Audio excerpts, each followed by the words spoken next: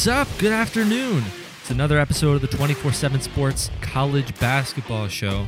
I'm your host, Tani Levitt, coming to you live from the basement this week. Not from the car anymore. My mic broke, so we have to be inside today so we can plug in. But we've got an awesome episode for you nonetheless. Last week, we talked about Josh Christopher spurning Michigan for Arizona State and Isaiah Todd decommitting and deciding to go to the G League. Well, I needed to follow up with that. So today I'm going to bring on Sam Webb for the Inside Michigan Basketball podcast and MichiganInsider.com. Sam covers Michigan for 24/7 Sports, and he has so much intel on what's going on in Ann Arbor on the basketball side. So really exciting conversation for you guys coming up soon. Before we get there, though, I did want to give another special shout out to those people coming live from the embeds. I hope you will take the time and subscribe in Spotify, Apple Podcasts, wherever it is you get your podcasts, straight into your phone. So that way you don't have to wait for an article for me to embed. You know, it'll come straight to your phone right when it goes live. Another big shout out to, I saw about 10 of you guys gave 5-star ratings on Apple Podcasts. I don't know who you are because you only gave us the stars, but we appreciate it nonetheless. And if you want to shout out and if you want to give us some specific content guidelines, throw in a review there also. And then I will give you a shout out on the show and hopefully we'll be able to cover your topic. So again, if you want to give an idea for what we should cover, questions you want maybe Jerry to ask, bring him on for a Q&A. Put that in a 5-star rating and review on Apple Podcasts. And that's going to do it for my intro. Today we're talking about Michigan basketball with Sam Webb. All right, and we've got a special guest this week, Sam Webb from the Inside Michigan Basketball Podcast and MichiganInsider.com. And I swear that was the first time I tried saying those two things back to back. Sam, how you doing? Doing great, Tanny. How are you? Good, and even better now that I got that out of my system. So, yeah, last week there was some pretty serious news coming out of Ann Arbor, people leaving Ann Arbor, and so I had to get you onto the show. I guess let's start here. You know, Michigan had a decommitment. A guy decided to go to the G League, Isaiah Todd, and then Josh Christopher snubs them for Arizona State, and yet they've still got like a top 3 class in program history, at least in the 24/7 Sports composite era. And so, you know, Michigan basketball is in a weird place. So I want to zoom out, and I'm going to let you talk in a second. Like, what is the vibe in Ann Arbor after Juwan Howard's first season and coming into this weird Corona season? Yeah, you know, I think you have to recalibrate a bit and realize what you just said. That Michigan still wound up with the number 1 class in the Big Ten. It's a class that looks a lot like a John Beilein class with, 3 players in the top 100 in that 30 to 100 range. Which is kind of the area that John Beilein, he was in more than people give him credit for. He started out getting guys outside of the top 100 and coaching them up, developing them. As he got deeper in, he started getting those top 100 variety guys and growing them into lottery caliber players. Juwan Howard was going to come in and take a piece of that. So he was going to still do the 30 to 100 guys, but he was going to add some cherries on top. So your 30 to 100 guys are your 3 to 4 year players, the ones that perpetuate your culture. They allow you to bring in those 5-star guys, and you got players on the roster to teach your system because those 5-star guys are only going to be around 1 or 2 years. So he was going to have the mix, the 3 and 4 year guys with the 1 and 2 year guys. He got half of that. He got the 3 and 4 year guys and not the 1 and 2 year guys. So there's some disappointment there. But I think as people, you call it zoom out, as people zoom out, you realize, okay, they still have a really good class with players that are going to impact them immediately. Hunter Dickinson, the big man in the middle, is a top 40 guy. You got Zeb Jackson, a combo guard in the top 70. And then, of course, you round things out in the top 100 with Terrence Williams, who's a nice combo forward. It is not going to change the approach for Juwan Howard. He is still going to go after those 5-star guys. It's a volatile kind of recruiting life to have because those guys, there's so much more scrutiny and attention on them that when you lose one, you feel it more, not just because of the talent, but because everyone is focused on them. But again, you realize still got a really good class. And next year, when he wades back into that 5-star pool, he will do so with the benefit of more time. These 5-star guys he just lost out on are guys he just got on last summer. Well, this next round of 5-star guys will be guys that he have been on for a year longer and have more time to put in relationship building with. The hope is that reaps more positive dividends in that regard. You only need to land one of them. You land one of them, you'll be fine as long as you round things out, round your recruiting effort out with those, other highly regarded guys that might take a little more developing. Wow, so much to unpack there, and I don't want to make you think that I'm this guy who is only interested in your pain. Nonetheless, I want to ask a very basic question, and like I know Juwan Howard is doing a good job recruiting, and I know he'll have more time with the next batch of 5-stars. Nonetheless, how tough was that gut punch when, in quick succession, Josh Christopher spurned Michigan and Isaiah Todd then decommitted? And this was all, in quick succession. Yeah, it was in a day, a 24-hour period. Yeah, it's tough. It's tough because Michigan had done a great job recruiting Josh Christopher. Every reason to believe that they were in strong shape. Now, in fairness to Josh, he was never a silent commitment to Michigan. He never told them he was coming, but you can be sure that Michigan was getting very good vibes from Josh's dad, Laren, about their standing. But again, still no promises that he was definitely coming. So I think in the last 3 or 4 days or so, maybe some nervousness started to build because they weren't hearing anything. Up until that point, there was pretty regular contact, a lot of encouragement about their standing and how good they were looking, and then kind of crickets the last 3 or 4 days. So that could be a sign. I mean, in retrospect, maybe you look at that as a sign that you aren't in very good shape. But I think at the time they were looking at it like, here's a kid that is building up the intrigue and the suspense around his recruitment. So he didn't tell them. He didn't tell them what he was going to do in the 3 or 4 days leading up to his commitment. And the Christopher say they didn't tell Arizona State either. Mm-hmm. And that was so he could have his moment and he could announce it. So that led to for Michigan, a big letdown because they obviously thought they were going to get him, and they didn't. A tough blow, but as you look at the circumstances, again, you mentioned the coronavirus. You wonder how much all the time back on the home front with his brother Caleb, who is an Arizona State player. Everyone's home, so now you're home with your brother. Maybe that's intensifying the feeling of wanting to be together. You're back. You're on the home front. Maybe it's increases the perspective of how important being around family is. Arizona State had a departure to the NBA draft that might clear the path for some playing time for Caleb as well. You wonder how much all of those things played into it. But at the end of the day, again, it was a tough loss, one that would have been a difference-making player on the court. And you couple that with Isaiah Todd, it wasn't as much of a surprise with him because they had always kept it at the forefront, their pro consideration. Mm-hmm. That it came in such quick succession, maybe it was a bit jolting, and maybe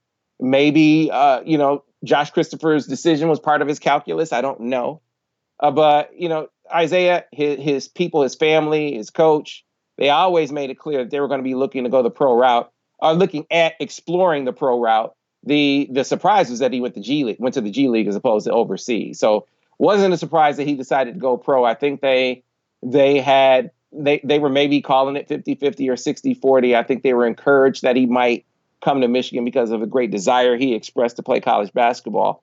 But at the end of the day, that's not his only consideration. It was much more than a desire to play college basketball. Here you have a unique opportunity with the G League now to make $500,000. And then to have the developmental arm on top of that in a pro setting, coached by pro coaches. I understand the decision he made, and I think Michigan does too. The 24/7 Sports College Basketball Show will be right back. So I do want to get into what Michigan fans can expect from their basketball team next season, and I am working on the assumption that there will be a next season. But what I'll say is, with these two 5-star guys, they've decided not to come to Ann Arbor. Is there something on the 2021 horizon, a 5-star or two that Juwan is in the mix for that Michigan fans can look forward to? Yes, they are certainly wading in the 5-star waters again. They've had some on campus. One that comes immediately to mind because Michigan will be, in the hunt for point guards again in the 2022 class, or excuse me, in the 2021 class. The one that comes immediately to mind is a guy that visited back in February for the Michigan State game out of Memphis named Kennedy Chandler. A guy who has, big time options as you might expect. You're talking Kentucky, you're talking Duke, of course, Memphis right there with Penny, Tennessee is a major factor. But this is a guy that Juwan Howard goes back with. His one of his sons, Jet, played with Kennedy Chandler in youth basketball, years back. And Kennedy's dad actually coached Juwan's son on that team. So, there will be some other 5-star guys. It's another guy from down in Illinois that Michigan has been tracking for some time. A shooting guard named Max Christie that they have, I think, made a good early impression on. And again, Juwan is going to play well in the state of Illinois, at being where he's from. So, from a 5-star standpoint, those are some early names that jump out at me. But much farther down the aisle with some guys in the 4-star variety. One guy that I would point to would be Jaden Akins, right here in the state of Michigan, from Farmington, Michigan, a wiry 6'3", about 165-pound, 170-pound guy that Juwan offered not long after getting out to see him.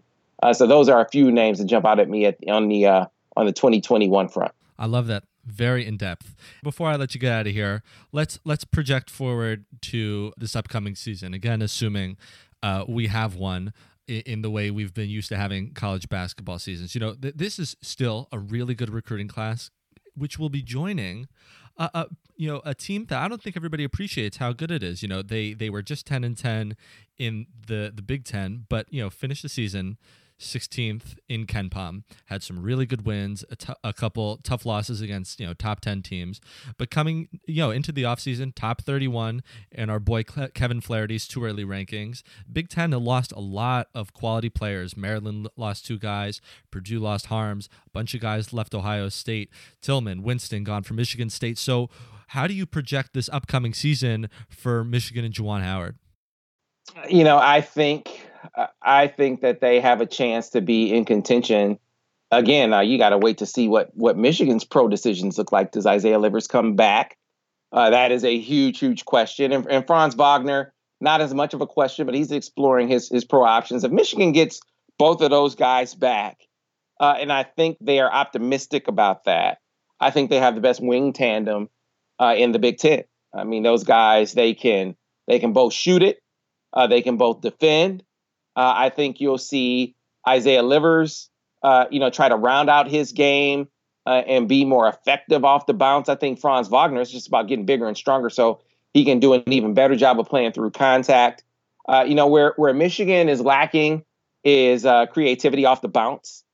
You wonder if they will rely on Franz a little bit more to create. It'll be interesting to see if he can do that. But a transfer from Columbia, Mike Smith, a guy who is a 22 plus per game scorer, albeit in the Ivy League, but was a volume scorer, really good in pick and roll situations. He can do a lot to maybe mitigate the loss at the point guard position.